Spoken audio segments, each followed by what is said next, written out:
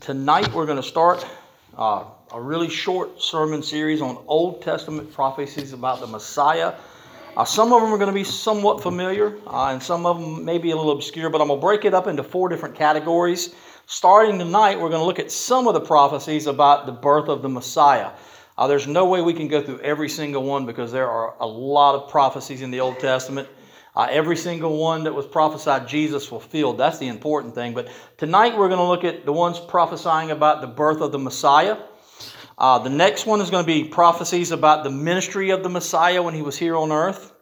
The third group is going to be prophecies about the Messiah's death and resurrection. And then lastly, the Messiah and the kingdom that he ushers in, which is for us is going to be the church. We're going to begin with 4 passages in Genesis. I've got 8 to look at tonight. Whether or not we can get through all 8 of them, I'm not certain because I don't want to run too terribly long. But if you have your Bibles, open up to Genesis chapter 12. And this is the first one we're going to look at. Genesis chapter 12. It's amazing how many prophecies about the Messiah are actually found in Genesis.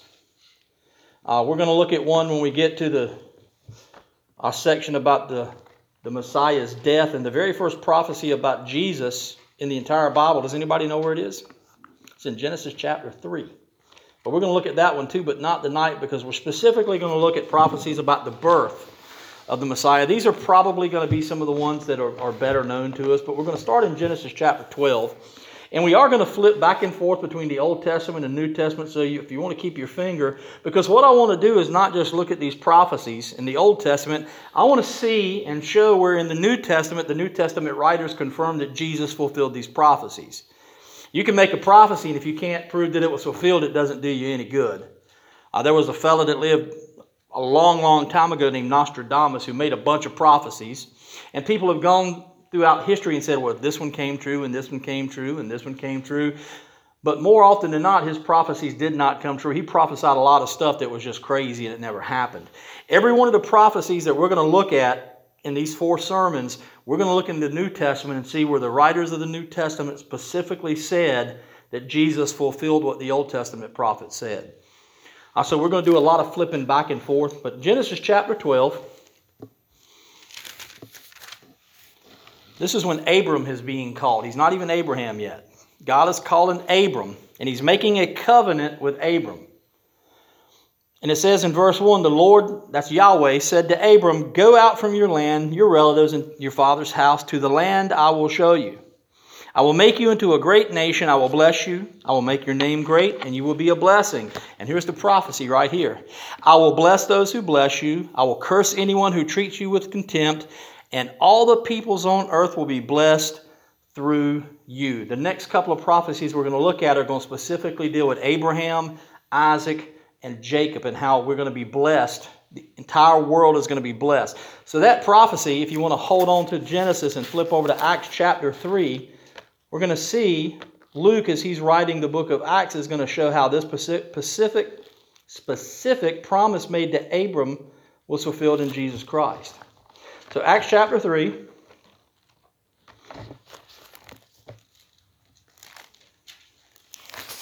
I'm going to begin with verse 24, but we're going to look specifically at 25 and 26. In addition, all the prophets who have spoken from Samuel and those after him have also foretold these days. You are the sons of the prophets and of the covenant that God made with your ancestors, saying to Abraham, and all the families of the earth will be blessed through your offspring. And that's specifically one offspring, Jesus. God raised up his servant, Jesus, and sent him first to you to bless you by turning each of you from your evil ways. So you see Luke recording in Acts that Jesus was the fulfillment of this prophecy that God made to Abram all those years ago. Abram never lived to see that. But that's the first one. Go back to Genesis and flip over to Genesis 17. Abraham has died, but his son Isaac, who you remember was the son of promise. This is the one that God said, I want you to take your son up to the mountain and sacrifice him to me. And that itself was pointing to something that God was going to do for us. The mountain that Abraham took Isaac up on was the same mountain outside of Jerusalem where Jesus lived, and it's almost in the exact same area where Jesus was crucified. So the place where God spared Abraham's son Isaac, he gave up his own son. But he reconfirmed the prophecy or the promise he made to Abraham. And in Genesis 17, verse 19, God said, this is after God says, you're going to have this son. And they laughed. Sarah laughed. God said, no, your wife Sarah will bear you a son, and you will name him Isaac. I will confirm my covenant with him as a permanent covenant for his future offspring. So now you see the promises being transferred from Abraham's offspring now to Isaac's offspring. Now flip over to Romans chapter 9, the Apostle Paul. And I don't think we're going to get through all 9 of these, but I want to get through as many as we can. But in Romans chapter 9,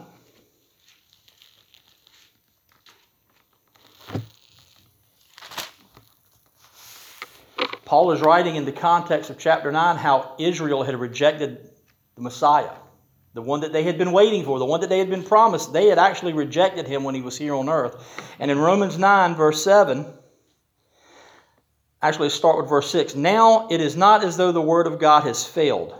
And he's referring to the fact that when Jesus came, they rejected him. Because not all who are descended from Israel are Israel.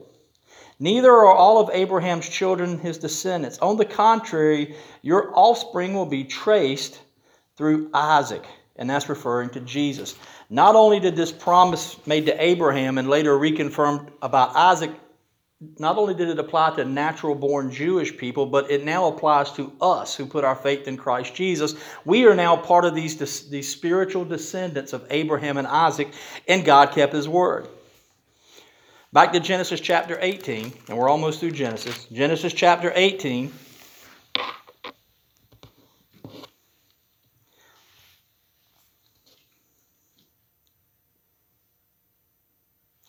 The Lord asked Abraham, starting in verse 13, why did Sarah laugh, saying, can I really have a baby when I'm old? Is anything impossible for the Lord? At the appointed time I will come back to you, and in about a year she will have a son. That's not the right one. That's not the right thing, because we just talked about that. Let's skip over that one because I've lost that reference. Let's go to Genesis 49. What I was supposed to be reading is how God reconfirmed a covenant once again through Jacob.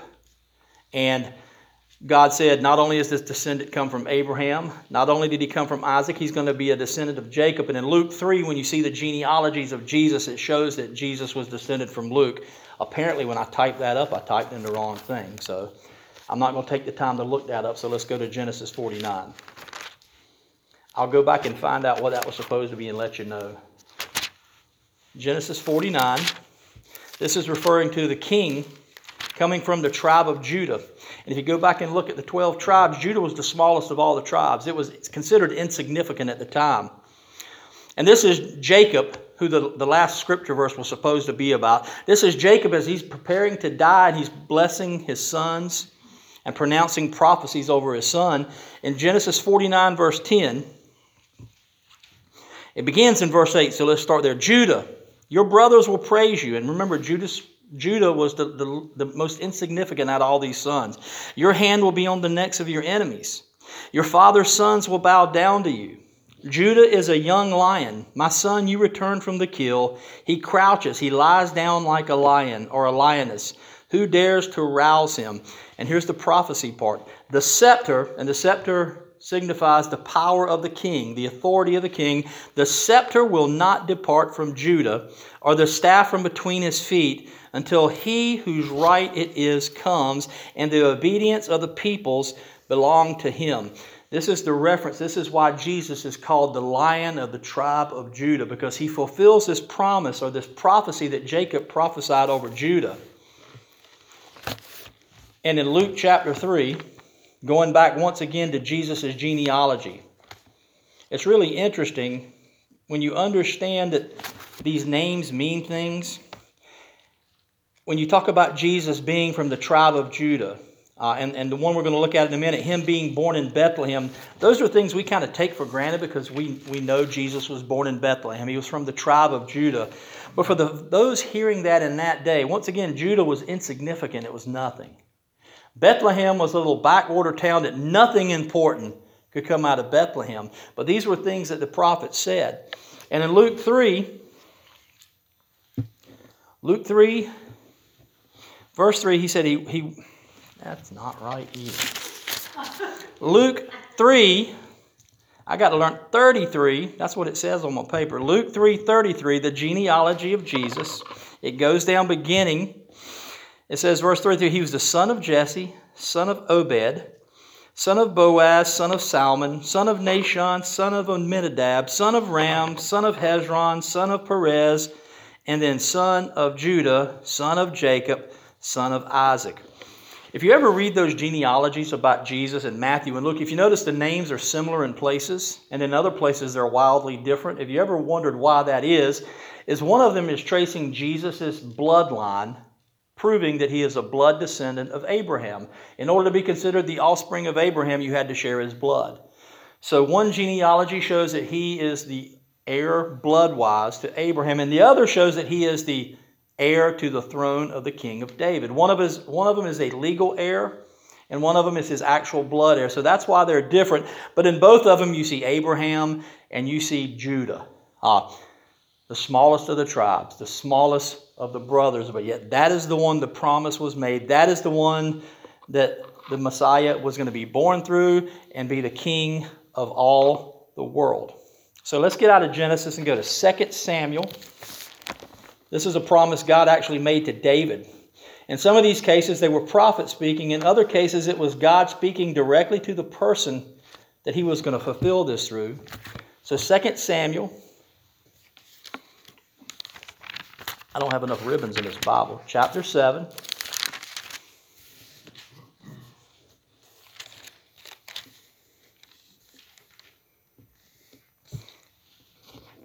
Beginning at the first part, or the last part of verse 11, leading into verse 12. The Lord declares to you, the Lord himself will make a house for you. When your time comes and you rest with your fathers, I will raise up after you your descendant, who will come from your body, and I will establish his kingdom. He is the one who will build a house for my name, and I will establish the throne of his kingdom forever. I will be his father, and he will be my son. Now, initially, that's talking about King Solomon. A lot of these prophecies, when you look, they had an immediate fulfillment, and that's literally talking about King Solomon was going to be David's son, come from his own body, and he built the temple. But it's also a prophecy pointing towards another descendant of David, a blood descendant of David, who would sit on the throne forever. Solomon was king for just a little while, and because of things he did, God actually split the kingdom apart. And the northern kingdom was eventually destroyed, and the southern kingdom was taken off into captivity.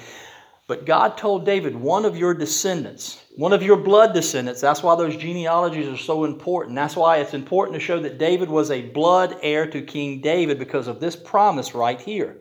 One of your blood relatives, one of your descendants is going to sit on the throne, and he actually forever. His kingdom will never end. And he will build my house. Now, Solomon built the temple. Most scholars think when he's talking to David about this house is the church. We are not only are we the body of Christ, we are a spiritual house of God. So David, not even understanding what was being said to him, is being promised by God that way down the road, a descendant of his is going to be the Messiah, the everlasting king who will sit on the throne. And once again, we won't go back and read it, but we just read in Luke 3, in that section in the genealogy, that he was also a descendant of Judah.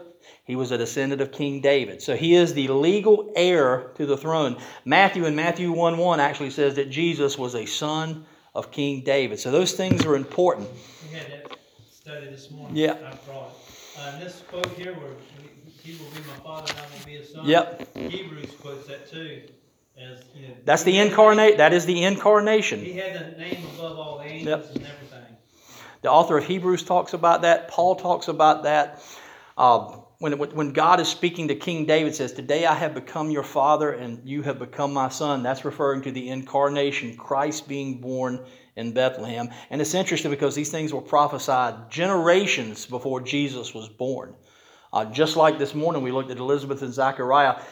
Malachi prophesied that John the Baptist was going to be born long before, hundreds and hundreds of years before Elizabeth and Zechariah were even born.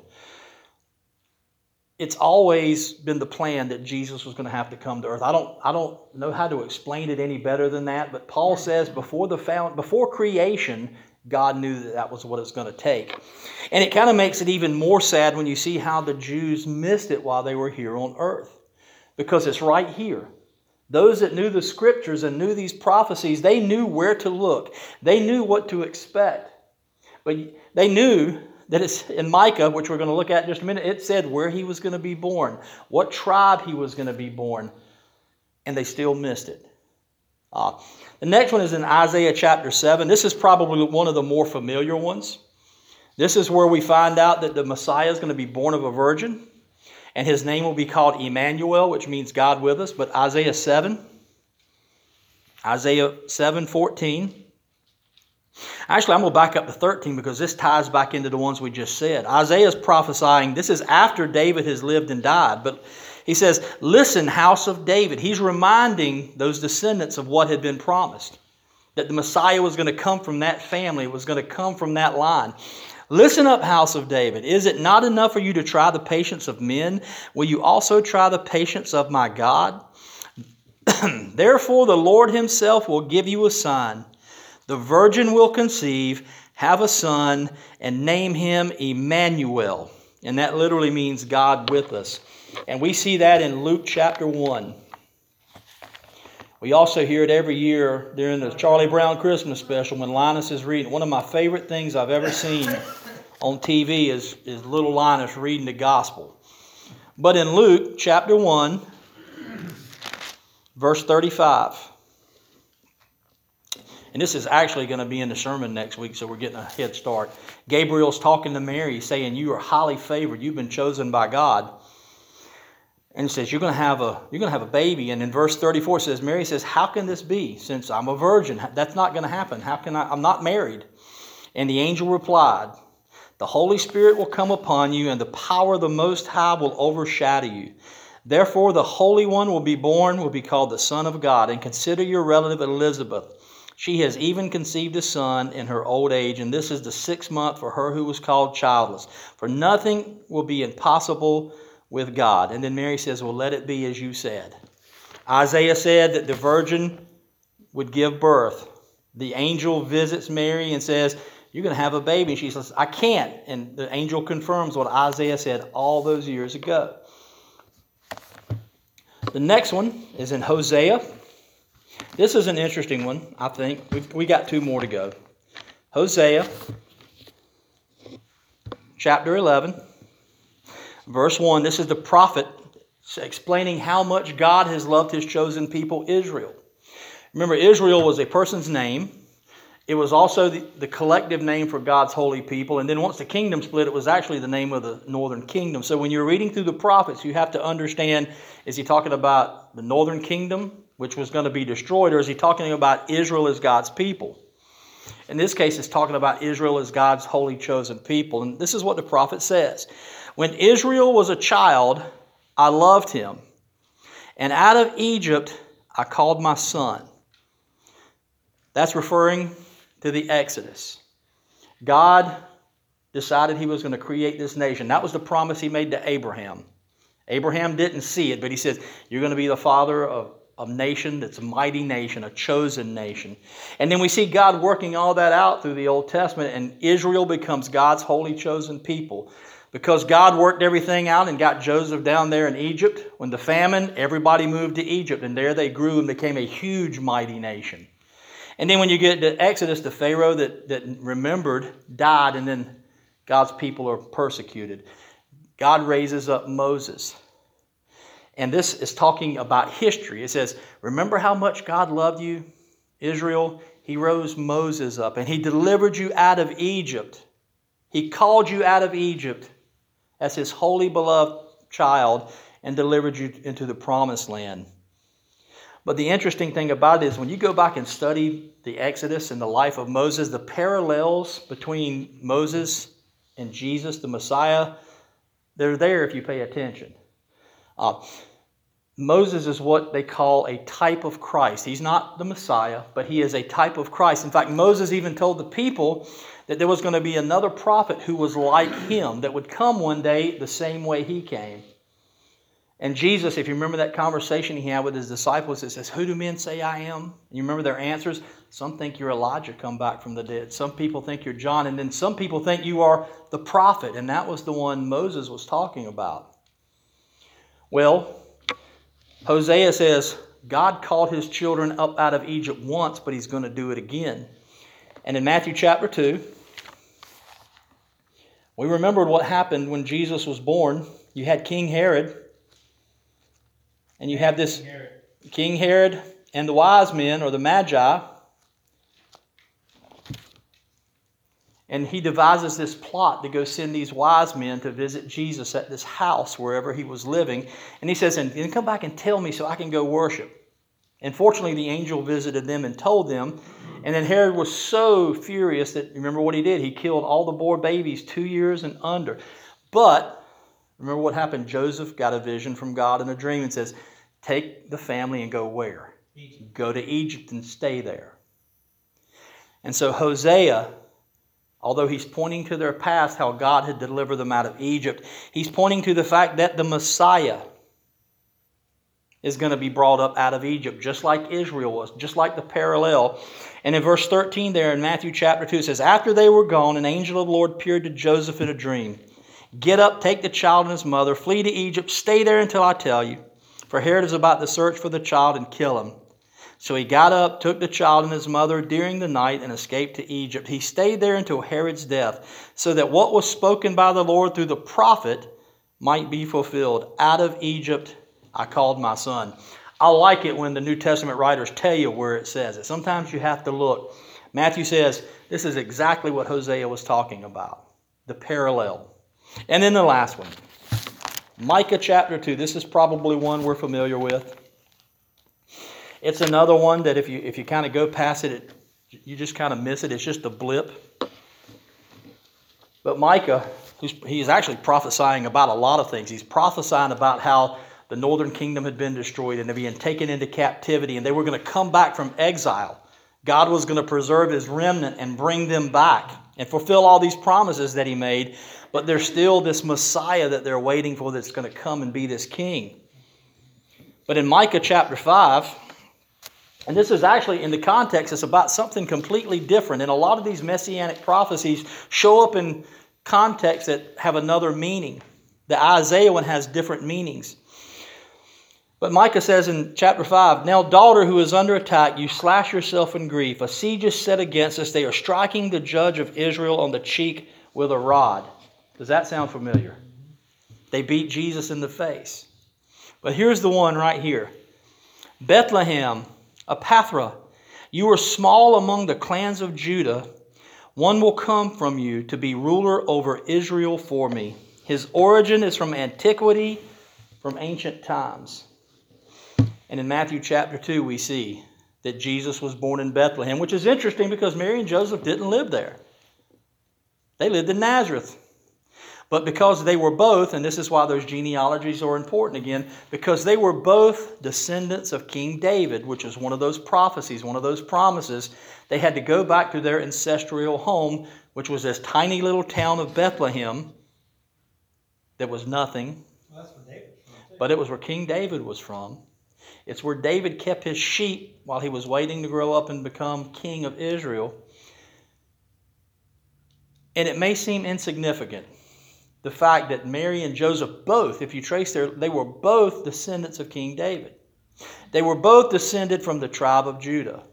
And because the Roman government of all people says, you have to go, they wouldn't have been there if it hadn't been for the Roman government.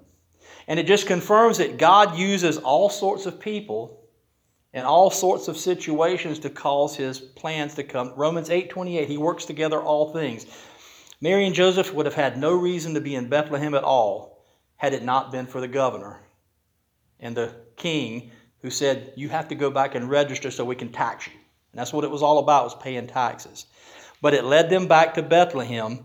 And here in this little oddball section in Micah, it says, I know Bethlehem's not that big of a town. It's not that important. And I know the clan of Judah, the tribe of Judah is not that big, but wait till you see what God is going to do through the one from that tribe born in that town. Notice his origin is from antiquity. That can be translated from everlasting to everlasting from ancient times. And it's just cool. Something that we talk about every year this time of the year, his birth. I like the gospel. I love to read Luke's gospel. What is interesting, and this is just 8 that I just pulled. There's a lot more in here. That God had every bit of this planned. Every single one of these prophecies, and as we go through there's about 55 we're going to try to briefly look at through these 4 sermons. 55, and that's just touching the surface. Jesus fulfilled every single one of them. They're all throughout the entire Old Testament. They incorporate all sorts of people, all different groups of people, but yet it was all part of God's plan. Before he ever created the earth, that's the part that always amazes me. That's the part when I explain this to kids. It's like, go back to Genesis when it says, in the beginning, and it's just God. He hasn't even made the world yet. And that's hard for an adult to wrap your mind around, but it's really hard for kids. Before anything, God knew Jesus was going to be born in a manger. And that's amazing to me. It makes this time of the year even more special to me. And I hope stuff like this is interesting to you. Like I said, some of these about the birth, she will be born of a virgin from Bethlehem. There's the one about he'll be wrapped into swaddling. All that stuff was prophesied. The ones that are going to get really interesting is when we look next week at the way Jesus ministered while he was here on earth. Because some of the things he did and said while he was here on earth, we read about it in the Gospels, but the prophet said that he was going to do these exact same things. So that's what we're going to look at next week.